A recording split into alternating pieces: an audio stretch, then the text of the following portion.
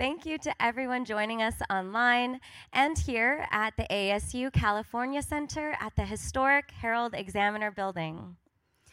With great respect, Zocalo Public Square acknowledges the Yuhuwatiam, the first people of this ancestral and unceded territory of Yagna that we now know as downtown Los Angeles.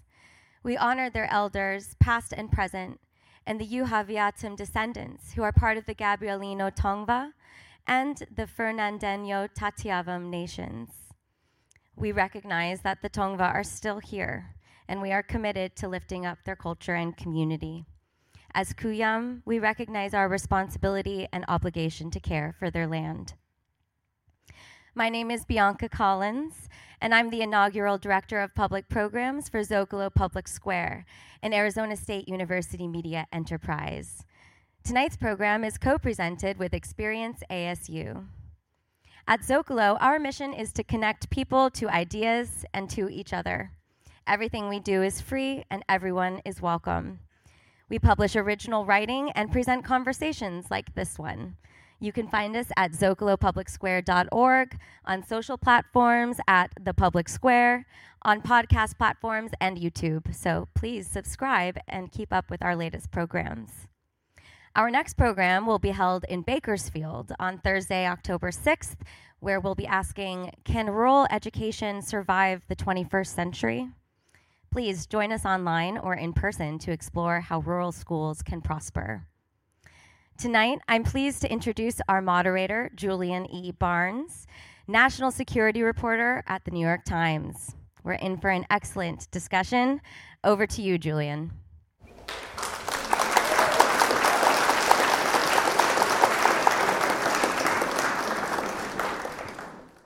I'm excited to speak with our three guests tonight. I'm going to introduce them. Sarah Imari Walker is an astrobiologist and theoretical physicist at Arizona State University. She's the deputy director of the Beyond Center for Fundamental Concepts in Science. She's associate director for the ASU Santa Fe Institute Center for Biosocial Complex Systems. Her work focuses on the origins and nature of life. She's an internationally recognized thought leader in the study of the origins of life, alien life, and the search for a deeper understanding of ourselves in our universe. Corey Gray is Scottish and Blackfoot and a member of the Siksika Nation of Alberta, Canada. He is a senior operations specialist at the Laser Interferometer Gravitational Wave Observatory in Washington State. And I practiced many times today to get through that. At LIGO, he has worked on teams to both build and operate gravitational wave detectors. He was part of the team that made the first direct detection of gravitational waves in 2016, for which the founders of LIGO were awarded the Nobel Prize. Corey is passionate about science communication, particularly for indigenous youth and other underrepresented groups. And he recruited his mother, Sharon Yellowfly, to translate the LIGO scientific documents into the Blackfoot language.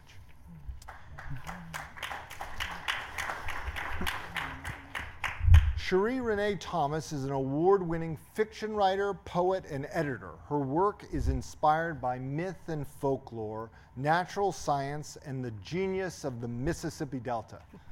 She is co-editor of Africa Risen, a new era of speculative fiction, and Trouble the Waters, Tales of the Deep Blue. Her fiction collection, 9 Bar Blues, was a finalist for the 2021 Ignite Locus and World Fantasy Awards. She is the editor of the Magazine of Fantasy and Science Fiction, associate editor of Obsidian, and also edited the 2-time World Fantasy Award-winning Dark Matter anthologies. She lives in Memphis, Tennessee, near a river and a pyramid. Thank you for being here. We'll start with some of my questions, and then later on we'll invite you to give us some questions online. We'll take them through the live chat in YouTube and here in Los Angeles at the microphone. But let's get started. Are we ready for first contact? Are we ready for aliens to visit Earth? There's a lot in that question. We'll get into various facets of the issue as the night goes on, but let's start with one fundamental part of the question. What would first contact be like? Will it go well or very, very bad? What do you think? Flip a coin? I think, so I have kind of a different view of first contact. I don't think we're going to discover alien life till we understand what life is. So first contact's actually going to be with aliens we make in the lab. And so I think from that perspective, what we really need to do is solve the origin of life if we ever want to make contact with alien life. And in that sense, it's coming to understand more about what we are. And so I always think of that as a hopeful thing for us to do, because I don't see how we can deal with a lot of the existential things we're dealing with unless we understand what we are. Corey, how do you think of a first contact with alien life? Is it going to go badly? Yeah, that's a hard question to answer because just when you have an idea of how immense the universe is and the technology that would be needed to visit us for that first contact, it just seems like we would just be ants on the ground compared to these visitors. But with that said, Blackfoot people have had that experience of first contact, and it didn't go well for us. I mean, a lot of indigenous people did not fare well through first contact. Sure. I think that first contact requires us to relate to each other differently than we do right now. And so if we're going to prepare for it, it means that we're going to have to evolve, I think, as humans and how we interact with our resources that are already present on Earth right now. And that to me is going to be quite a challenge given our history. As Corey said, there's lots of first contact stories already, and a lot of science fiction as a field has used those stories as a metaphor, as a symbol. So, yeah, I think we have a lot of work on our hands. So, is there anything from the experience of first contacts between Earth cultures here, what you just mentioned, that can prepare us? Like, are we even going to get a chance to meet the aliens, or will the spaceborne smallpox wipe us all out before we get to chat with them? But is there anything from our pretty negative experience here on Earth that would teach us how to do it differently with some other visitors? Should I? Yeah. I mean, I'm a student of sci-fi. I'm a nerd of sci-fi. And when I think about a lot of these questions, I can go from either end, kind of like what Sarah was saying. I can be very optimistic and positive about what those interactions could be, or I could be completely negative and just think, what would I do? I would just move into the woods. I would just leave. I would just leave and just escape, and if I could. But yeah, it's a hard question to answer. Like, how would we handle that? Yeah.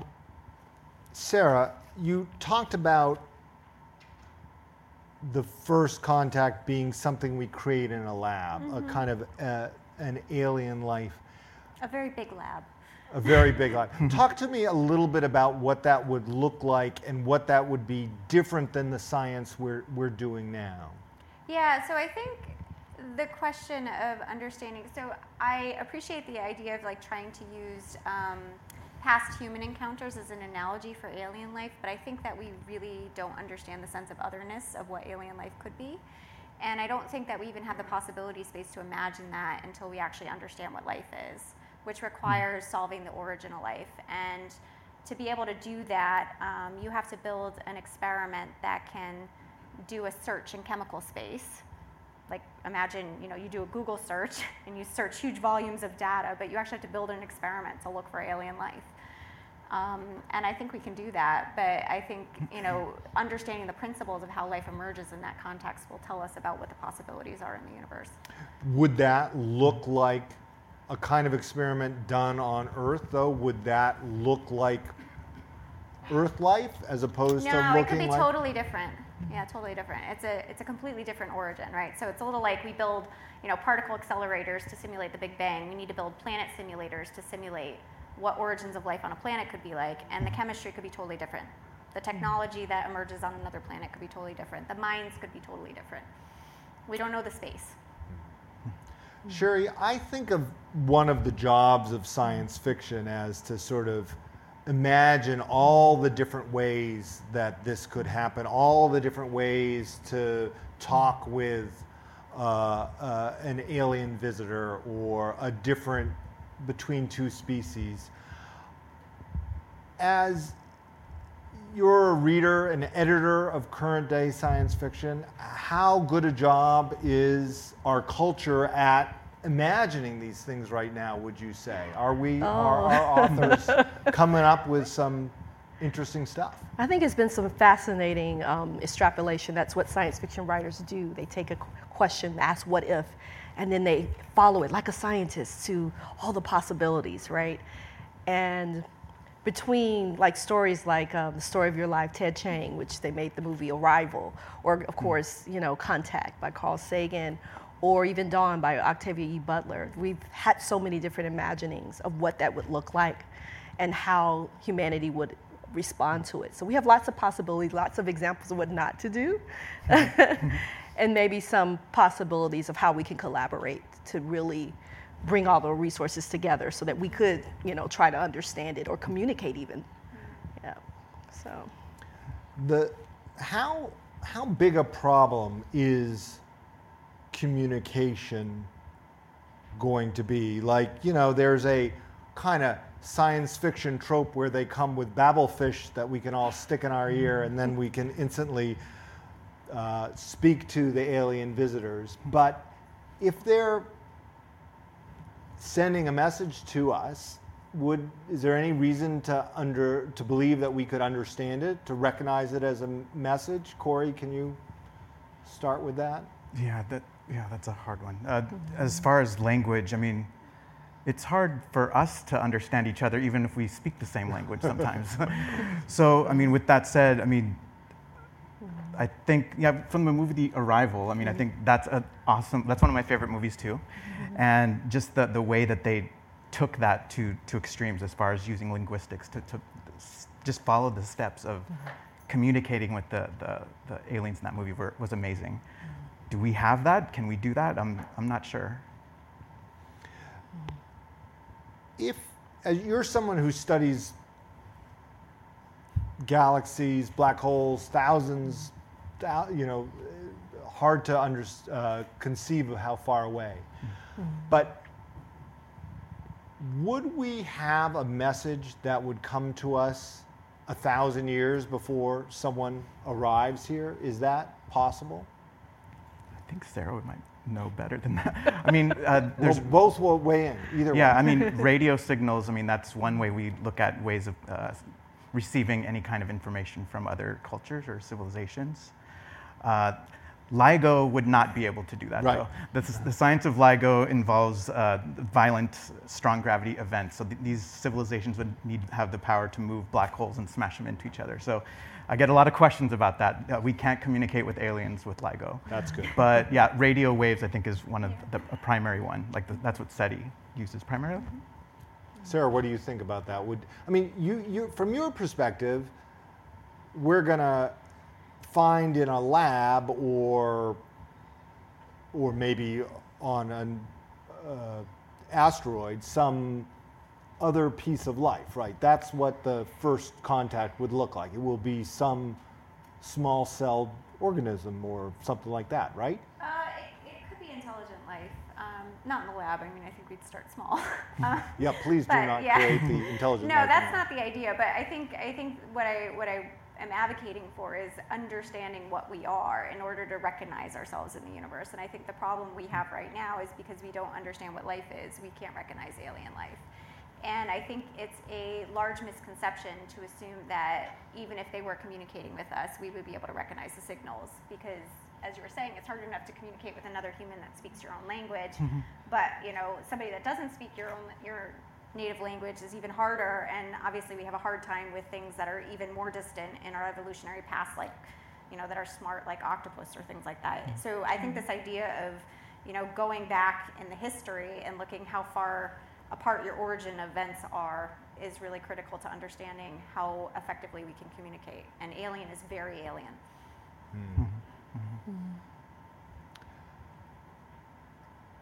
Sherry, what's the most interesting story that you've edited or read or worked with on alien communication between two alien species?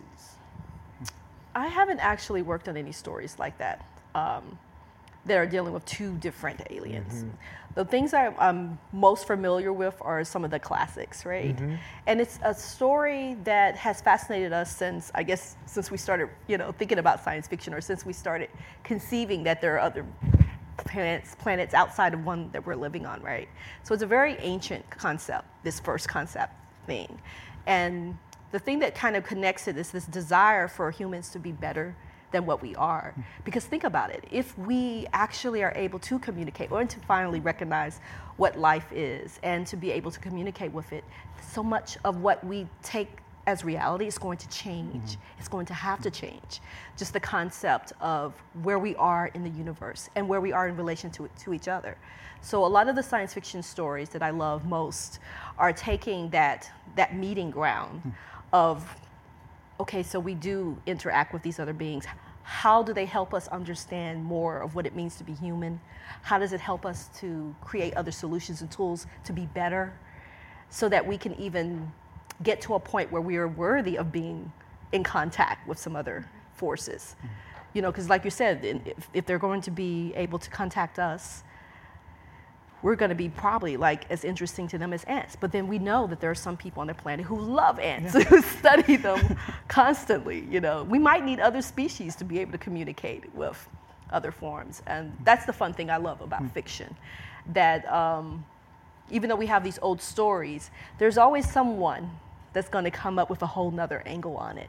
But most of the science fiction today is moving past this concept of if they're out there, but is how are we actually going to change in the meeting? So let's take that and let's have Sarah and Corey react to that.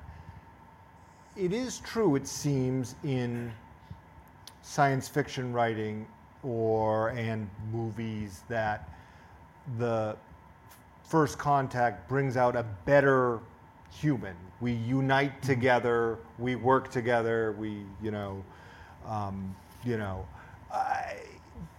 but is that at all realistic to think?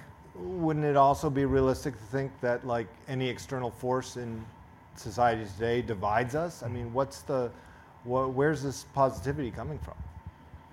I mean, yeah, I don't know. Yeah, where is it coming from? I mean, it's that whole idea of where your mindset is or where you're coming from. I like to see positivity, even though this world can be kind of a negative place to be, especially now. But I still think that contact with alien life could be something we need. It could be something that helps us. It could be something that makes things better. But this is me being a hippie, I think. So I don't even know if I should even be thinking that. But that's a hard question. I think I do have the optimistic kind of mentality for it, I guess. Sarah, what do you make of that? Or do you have optimism? I'm also in the hippie optimistic club. But in all seriousness, I think a lot of the discussion that we're having globally on the phenomena of alien is in some sense preparing us culturally for what first contact might be like. So I think it's important to pay attention to the narratives that we tell ourselves, which is why storytelling is so important. And I think a lot of it looks to me like we're trying to make sense of a phenomena we don't understand, and we try to regularize it in different ways. And I think that we're hopeful that it might lead to positive transformative change, which is why the narratives tend to be positive. And I think that's suggesting that we have a deep need to understand ourselves, because we want to see ourselves. What do we look like from the outside? I mean, science fiction has been a good way to sort of, or ways that authors have looked at humans, right, as much as they have looked at aliens. As a scientist, looking I'm asking you as a science to be a cultural critic. Are we imaginative enough in our fiction and our, movies and culture about what alien life would look like or how it would interact with us? Or is it beyond our imagination as humans? My short answer is no, we're not imaginative enough, because if we were, we would have solved the problem already. But it doesn't mean we can't be imaginative enough. But I think the real problem is asking the right questions and thinking about the phenomena the right way. And I think right now, a lot of people are kind of focused on this idea of alien as other, something not to be understood as I see some phenomenon, I can't explain it, therefore it's a UFO, therefore it's aliens. Instead of trying to look at alien as a universal understanding of what life is in the universe, and we ask the question from that perspective, what kind of questions do we ask and what kind of answers do we get? And then can we explain the varied phenomena that people might associate with alien? And I think it's just a much more constructive way of doing it, and I think there's a lot of ways of contributing to that kind of understanding, but I think we're just at the precipice of even being able to ask the question in a meaningful way and develop a deeper understanding of what that would look like.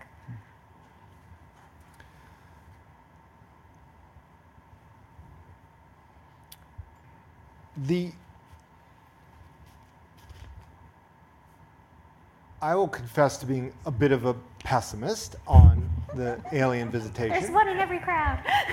But I'm going to ask another question to indulge your positive vibes. And so let's say we get the, pointy-eared mavens of logic from Vulcan coming down as our first visitors. Kindly aliens offering us amazing advanced technology.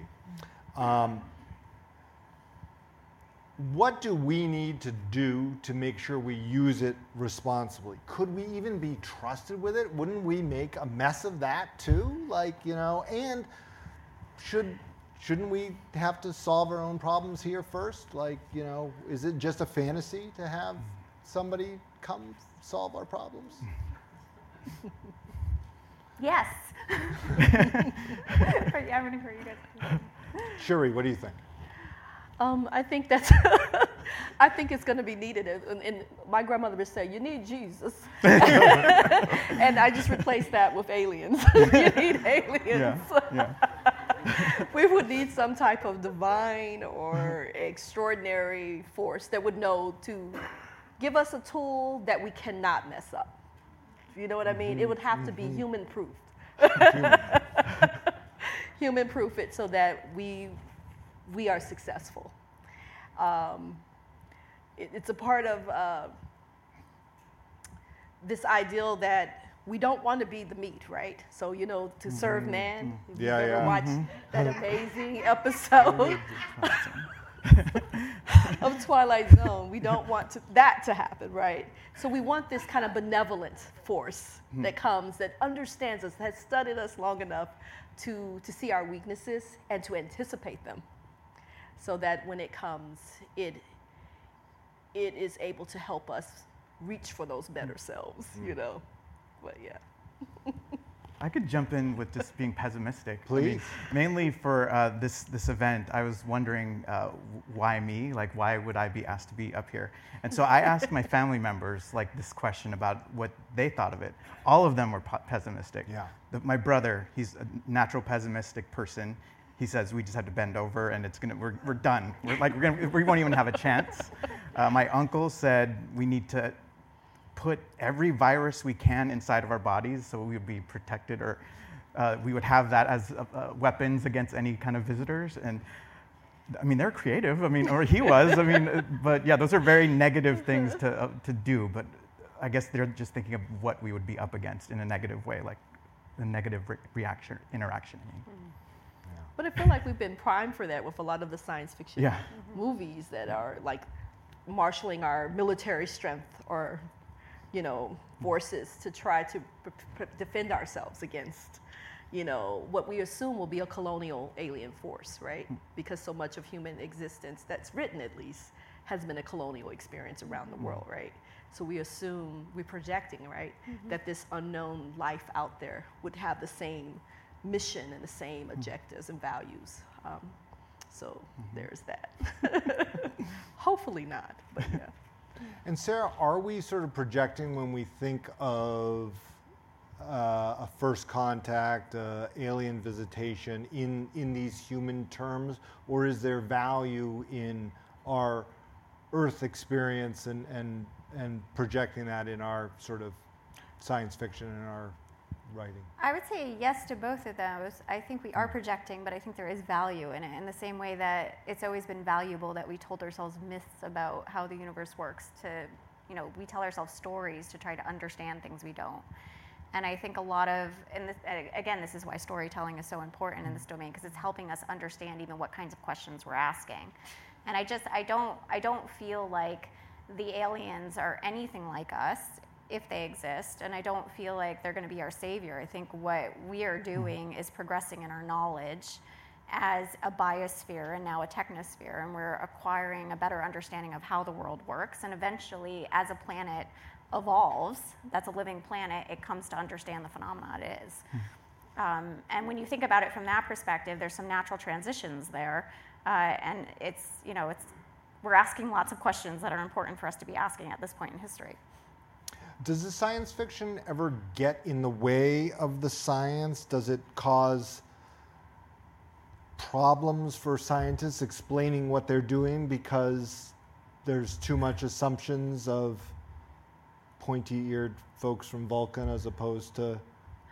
No, I don't think it gets in the way at all. I think the one thing that I think people really, it would be helpful if it was understood more generally, is how artistic the boundaries of science are and how creative you have to be and how much imagination you have to have. And so when you're actually trying to think about how reality works in ways that people don't know, like to think about what aliens are, that's an incredibly creative enterprise. And therefore you have to interact with people like science fiction writers who are naturally creative. And sometimes you find more enriching ways of discussing things with them than you would with fellow scientists, because people get siloed in their disciplines. So you have to find the people that are visionaries and thinking about what the future could look like. And then we have to build a way to get to the future, which is what science helps us do. Shuri, how much does science influence science fiction? Is it injecting new ideas into the way writers are thinking and writing about this, or do you feel like it proceeds on separate tracks? It's a wonderful creative well. For people who write science fiction, that's just science that's based on sciences. It is a symbiotic relationship, Some of our earliest science fiction writers were part of the science community. When we were thinking about having, ray guns and things like that, they were working on some of the early, moon exploration and things like that. So a lot of science fiction writers read scientific studies, they subscribe to the journals, they have relationships. We were talking about it earlier. They have relationships with actual scientists. They have favorite, scientists and biologists, and they can name them. People who sometimes serve as beta readers for ideals that they're exploring. So there's a very strong synergy, and some of them, like Charles Sheffield and others, were scientists and science fiction writers as well. So, Corey, do scientists who spend their time doing sort of hard science and measurements, do they enjoy science fiction, or do they just get annoyed because it couldn't possibly work this way? What's your personal view on that? They hate science fiction. No, I'm kidding. I'm totally kidding. No, I mean, a lot of my colleagues are totally fans of sci-fi. A lot of them bring it in with the work that they do. It inspired me as a kid. It inspires that wonder as young people, I think, that science fiction, it's just a huge thing for catapulting people who are wanting, or who are curious, I think. I grew up just an hour east of here, and I remember me and my friend, we watched some movie, and we wanted to make contact. so we drove up toward the Cajon Pass, and totally middle of the night, and we're just looking up at the sky, screaming at the aliens to come get us. But didn't happen. But I think it's that thing that it just helps with the curiosity. Science is the outlet to follow that path that comes from sci-fi and stories, I think. So as an intelligence reporter for the New York Times, I frequently have to report about the unexplained phenomenon, the sightings that some people think could be otherworldly visitors to aircraft carriers around the world. I remain a skeptic. I'm fond of saying I'm more Scully than Mulder. But for this question, I want to make the supposition that I'm wrong, and that could there be something to the sightings that Americans have been making over the last 70 years about, flying saucers above their homes or above their aircraft carriers. Is there any possibility that we're being watched right now by some alien race that's following a prime directive of non-interference? Or is that just hogwash? Sarah? I wouldn't say it's hogwash. I think there's a lot of questions you have to ask, like why here, why now, why centered in the United States? So there's like a very culturally specific phenomena happening there, and I think that's very perplexing just as a perspective of like why would aliens in our 4 billion year history decide to visit the United States with rapid succession for the last 70 years? There's just not like a consistent narrative there, but I think the more interesting feature of it to me is again into this idea of anomalies. So people have these experiences and they want to explain it as aliens, but there's not a regularizable kind of, what I mean is there's not an explanation that everyone can share. It's not common knowledge what this phenomena is. And I think people don't, it's sort of, to me, the most interesting things that humanity has built over our long history are knowledge that's actually shareable and becomes culturally transmissible and actually allows us to like I said, build the future. And right now, aliens are just kind of their noise in the background of a lot of people talking about things. And there tends to be a lot of, frustration that that's not being recognized, but it's not recognized as a phenomena everyone can share and understand. And I think when you make scientific progress, that's what it is. Everybody understands what gravity is because we understand the principles of gravitation. It wasn't always the case. We saw planetary motion. It looks bizarre. It looks like there's, maybe there's spirits moving balls around the heavens or something. But now we understand more about that phenomena. We might not have a final answer, but we understand more about what gravity is. And I think life will be the same. And so people are having these experiences, and we shouldn't devalue that they feel like they're making contact. We think we should value everyone's story, but I think what we need to build is stories humanity can tell itself in the future that are global stories. Corey? I wish I had one of those experiences. I know, right? Corey, is there any possibility we're being watched and only a few folks are lucky enough to I'm not going to say no, but I guess I would need to have some data. I'd need to have some evidence, I guess, to really answer that question, I guess. But maybe they're sneaky enough to be able to hide that, though. I don't know. Sherry, why do we like these? Why are we fascinated by these stories, or why do we, when there's a video of something unexplained over a Navy ship, why do 7 million people read that story? I think because humans love the sense of wonder. That is the whole purpose of science fiction, is to create a sense of wonder in the world. And so we're like you spoke about curiosity. We're deeply curious as a species, and other life forms on Earth are deeply curious as well, right? But we also want to connect with something I feel is greater. And I just want to speak for the people on the planet who have believed that they've already had contact with other forces. I think of the Dogon of Mali, the cliffs of Mali, who had information about Sirius Dog Star before the invention of the telescope. Where did they get this information from? You can't really see it with your naked eye. And why do they have a ritual that commemorates its arrival every 60 years or however so it is? Who are they? And their whole cosmology is about having a contact, right? And they have never forgotten it. So there are lots of people around the world who already believe that they've been in touch with something that's extraplanetary, right? And it sometimes reads as a spiritual belief or a religious belief, you know, and we know that science, there's a narrow line between what was science Yes, it's a deep connection. and what was magic, you know, or heresy even, Yeah. right? But I don't know, it's just a sense of being a part of life and also people creating life and watching life flourish around us. And we want to believe that in that darkness, there is something, whether that darkness is the ocean, deep in the ocean, like the abyss, or if it's in the sky, we want to believe that we're not alone.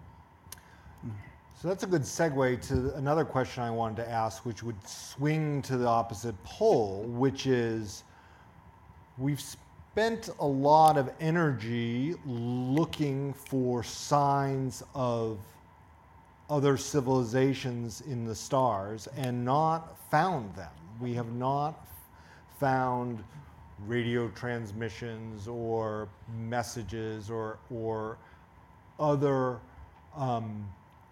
examples of intelligence life out there, and we've been sending out some messages.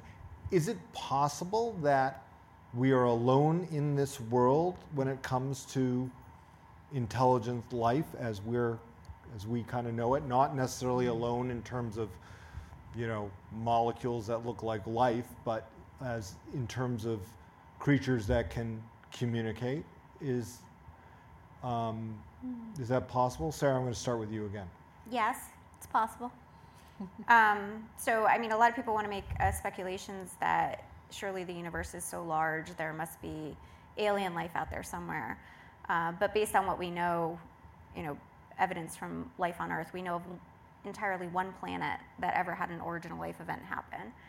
And we don't understand how that happened, and therefore we can't extrapolate beyond our planet to actually say this is a common phenomenon in the universe. It could be the rarest thing that ever happens. Corey, what do you think? Do you ever contemplate that we are alone in this universe? Yeah, I'm one of those who speculate the universe is so big that probability-wise there must be many other planets that could possibly have similar ingredients to make life similar to Earth. But yeah, so I want to share one story with my work, is that one way we explain the way these signals pass through the universe is that a gravitational wave signal eventually went through the Earth and we recorded it with our detectors. But before it got here, it probably passed through many other civilizations as well. Mm-hmm. That's one thing that the optimist might think who thinks about extraterrestrial life. But that's just something I thought of while you were talking. Mm-hmm. Yeah. I'm hopeful they're there, but Yeah. I can't say they are. Yeah. But if they were powerful enough to shape that gravitational wave to add a little hello to us, then that would be pretty advanced, I suppose. That would be a big story. That'd be a big announcement. Sherry, what do you think? Do you ever contemplate that we may be alone in this world, or do you assume that there is some other civilization out there? Definitely think that sometimes that we're alone. It certainly feels like that, right? A lot of the time. But I'm one of the people that think that it's already here and it's just moved on. Because think about it, like if we thought of aliens as anthropologists, right? And not the original purpose of anthropology, right? Not to necessarily observe and break down and destroy, but to observe only, right? To record. It's the novelty of it. Like why? Like when would you record? What would be worth recording of us as humans? And what would they take from it? You know, and would there be a demand to have a communication with us necessarily? Like why would they need to engage with us? I question that sometimes. You know.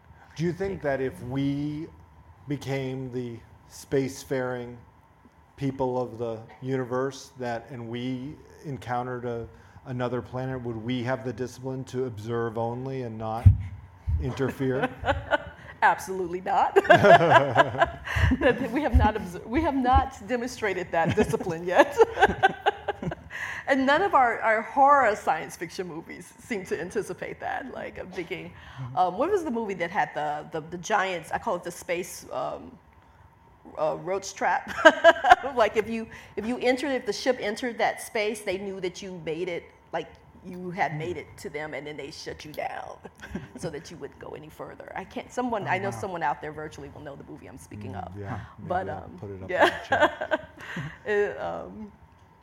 I worry about that sometimes, because think about it, we have so much space junk out there right now, floating around in space. And if we're able to colonize and terraform some other planet, which is another great theme in science fiction that people love writing about, are we just going to impose the same challenges on another planet or another asteroid belt or whatever that we have here?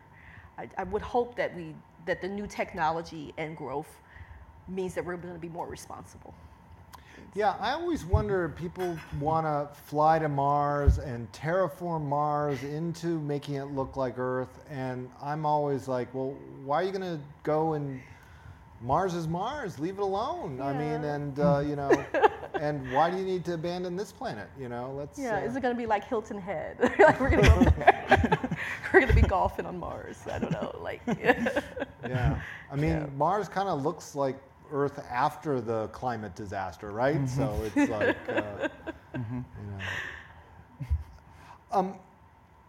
Before I go to the audience questions, which I'm going to do shortly, very shortly, I want to ask this. I want to say, like, discussing aliens is totally fun, and I love doing it. But another Scully type question. Is there a danger by suggesting that aliens are real? Are we enabling conspiracy theories on Earth? And the last several years have shown that as Americans, we can't really handle the fun conspiracy theories. They go to dark, irrational places quickly. And how do we think about aliens without going all Mulder, without going all government conspiracy? How do we think about and talk about these things in a way that doesn't undermine our society and democracy, but does what science fiction wants to do, solve the big questions of humanity? Sherry, what do you think about that? It's a tough question. Like you're asking, how do we do something for humans and then have them not behave like humans? Yeah. I mean, one thing that was a joke in the science fiction community was right when the pandemic started. We had all these novels, right? And the responses for humans in a pandemic situation were to trust science, to follow the suggestions of scientists, and to follow the rules for the most part. And we're like, got to change a whole lot of books now, right? Because there's going to be a large contingent of people who are going to, feel very differently about whatever is happening. And it's not going to be so easy to legislate or to coordinate humans to move in a certain direction. So I feel like already we're changing the way that we think about things.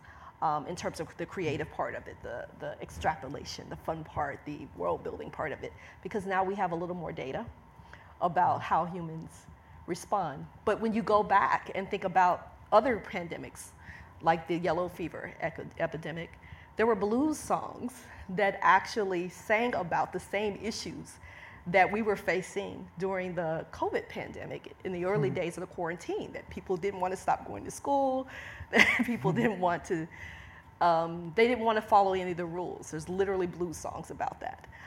So it seems like humans are going to be humans no matter what. Yeah. Corey or Sarah, anything to add? I think it would be helpful if we could embrace the unknown as the unknown and just say we don't know. I think there's always a tendency when there's an unknown phenomena for someone to come in and claim explanation or claim control over the narrative, and I don't think that we openly, as a society, are willing to publicly have like cultural discourse about things we don't understand. And the big questions are all about the fact we don't understand, and we have to talk about these things to answer them. This has always been true throughout human history, and most of the problems are solved through dialogue. Science is built on dialogue between different people thinking about the same problem. And so I think embracing the uncertainty and having open discussions where people can air what they think about it and actually accept there's no answer would be very helpful. Excellent. Okay, let's hear from the audience. If you have a question, you can come line up here by the microphone. I'm going to get us started with a question that was submitted online. Someone asked, if the James Webb Space Telescope discovered technosignatures like a Dyson sphere, how would the scientific community proceed with disclosing it to the general public?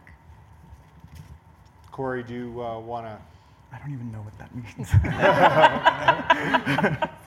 Sarah. So I think what we would do is say that there's an anomaly that we don't understand, and this actually even happened before with Tabby's star, which was a star that had some irregularities in its spectral signature, and people thought maybe there was some alien megastructure around the star. It takes a long time to process data and actually have, come to understand what the phenomena is. So I think scientists are in general pretty open when they have data sets they can't explain. Thank you. All right, so let's go to our first audience member. You can come up here into the light. Thank you. Hi there. My question is kind of two parts, so forgive me if I take a long time. But I feel like we need to start making a distinction between the concept of alien versus the concept of extraterrestrial, because as you mentioned before too, there is coming to a point now where we're encountering other forms of intelligence here on Earth, AI, for example. And then also I think back to Ted Chiang's The Great Silence, where parrots in the rainforest were contemplating the Arecibo telescope, wondering why humanity is looking elsewhere for intelligent life when they're right there waiting to be communicated to. So just wanted to see what your thoughts about that are. Even here, even among humans, we think of immigrants as aliens sometimes. So I feel like there needs to be that distinction between alien, now non-human, versus extraterrestrial. And then when I first found out about this panel, immediately I thought about the science fiction work, The Left Hand of Darkness, which, as we all know, has a lot of layers to First Contact and how humanity and how humans deal with both the political and socioeconomic, and then also just dealing with different ways of being human. And I just wanted to hear your thoughts about that. And me as a politician, it's really interesting to contemplate how we should, in terms of politically, deal with other intelligent lives, treaties, or if we make a federation, or how do we decide laws governing different species and different ways of thinking. So I just wanted to hear your thoughts on that. Sheree, do you want to start with that? And then... Yeah, absolutely love Ursula K. Le Guin. So thank you so much for mentioning her amazing work. I had a chance to study with her out in the Malheur Field Station under, I think, the second darkest sky in the country at the time. I just think that we talk about these things and we don't include ancient indigenous knowledge as a part of the discussion. There are peoples who are alive on the planet right now who already recognize non-human life as sentient, as autonomous, and as sacred.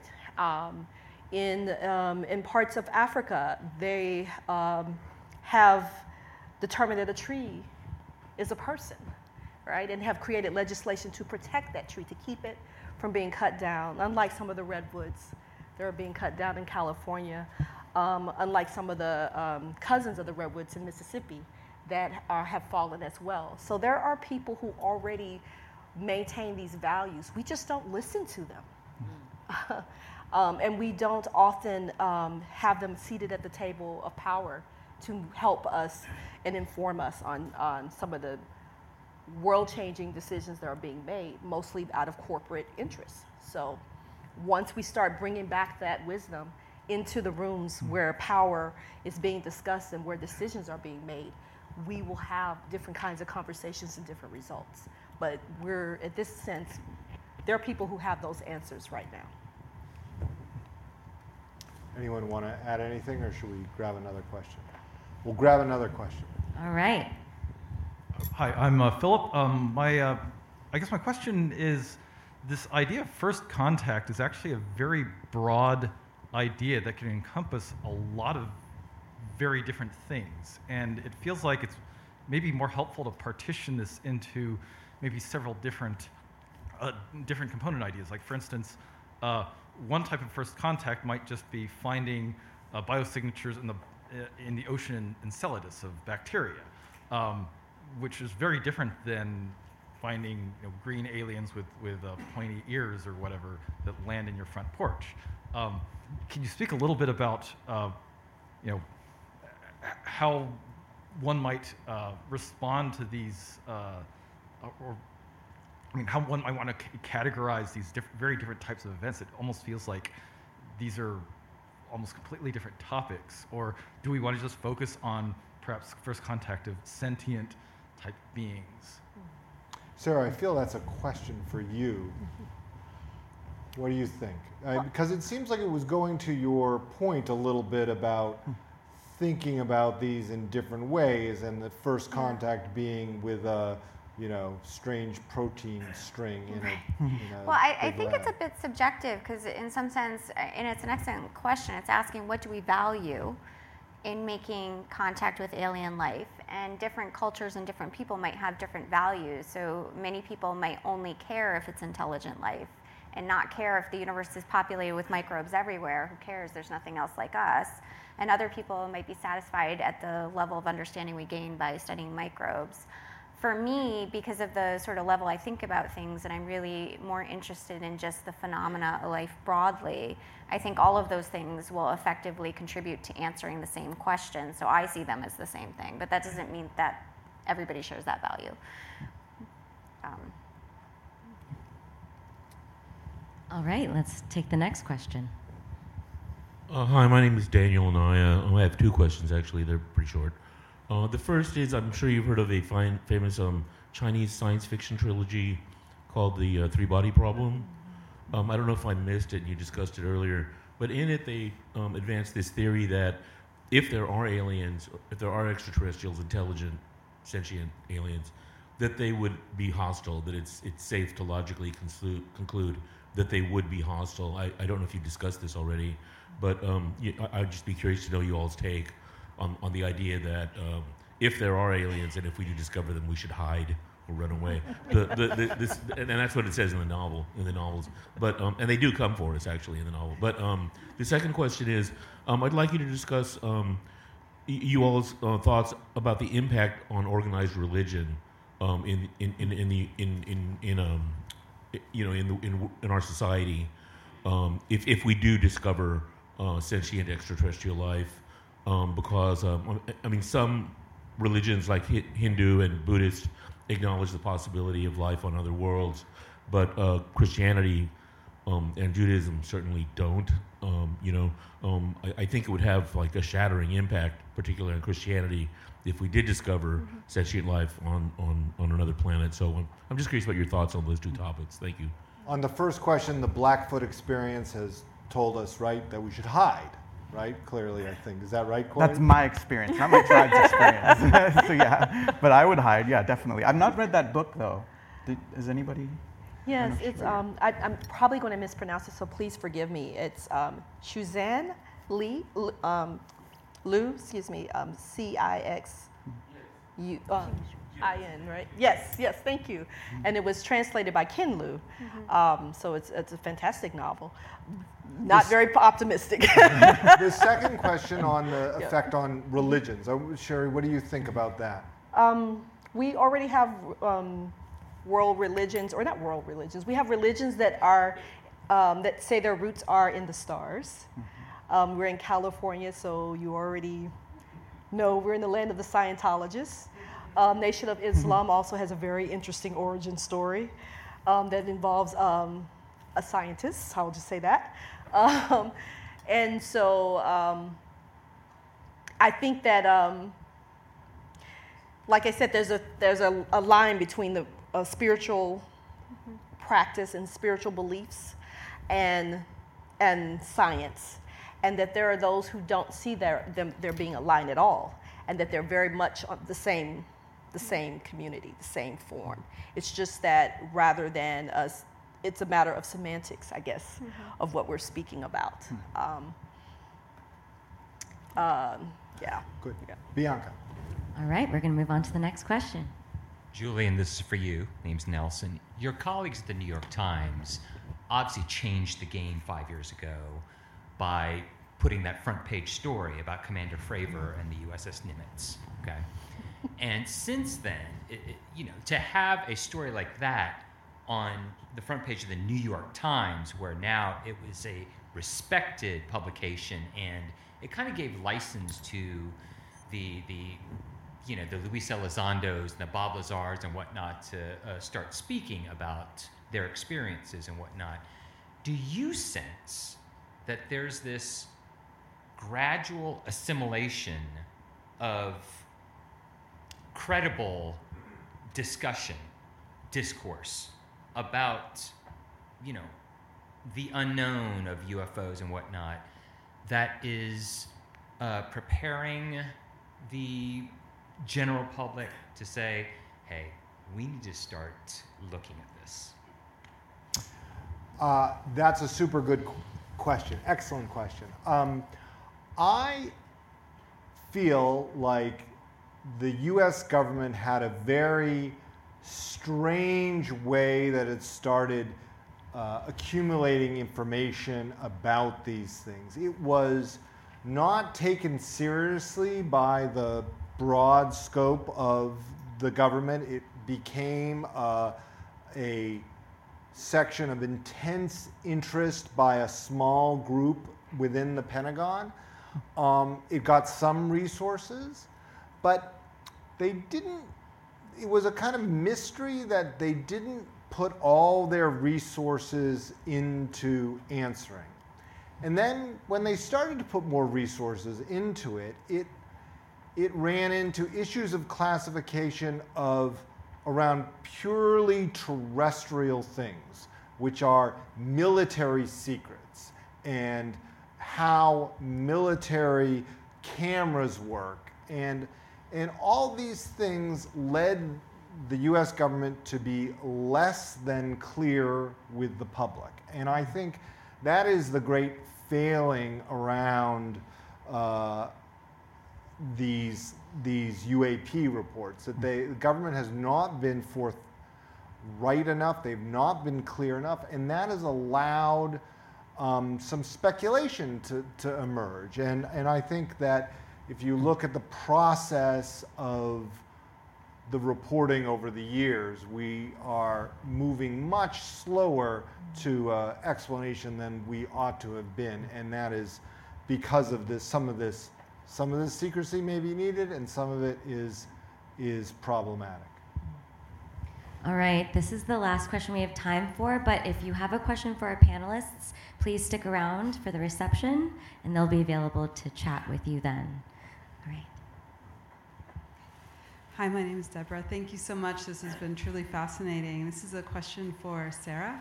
You were talking about an origin of life event, and my question is, for other Earth-like planets out there that are in the Goldilocks zone that have the same kinds of conditions that Earth has, why wouldn't an origin of life event be inevitable? Is it possible we are a freak accident then? I hope we're not, and obviously by virtue of the fact that I'm interested in whether there are universal laws that describe what life is, so some universal principles, my hope is we might learn them on Earth and be able to apply them to other places in the cosmos, just like we learn the laws of physics and understand what powers stars. So I'm hopeful that we can figure it out, but I wouldn't say that necessarily every Earth-like planet will give rise to Earth-like life or any life. It might be rarer than that because we don't know the exact circumstances, and we don't know how long it takes, we don't know how much stuff it takes, how much diversity of chemistry is on a planet. And a lot of people even think about the origin of life being a local thing, like it happens in a geochemical vent somewhere, but it might be a planetary scale phenomena. and requires mixing over different geochemical timescales. In the same sense that technological transitions require technology mixing over different timescales for globalization. So I think there's just a lot we don't know. We're out of time, so I want to thank you all for your excellent conversation. It's been an honor to speak with you. Thank everyone in the audience tonight. You'll be able to find a summary of our talk at ZocaloPublicSquare.com by tomorrow, plus interviews with our panel members. Please do subscribe to the Zocalo newsletter and podcast for more great conversations, and follow us on social media. Everyone, please stay for the reception to meet each other and continue the conversation. Sarah, Corey, Sherry, thank you again for a fantastic conversation. Everyone, give them a round of applause.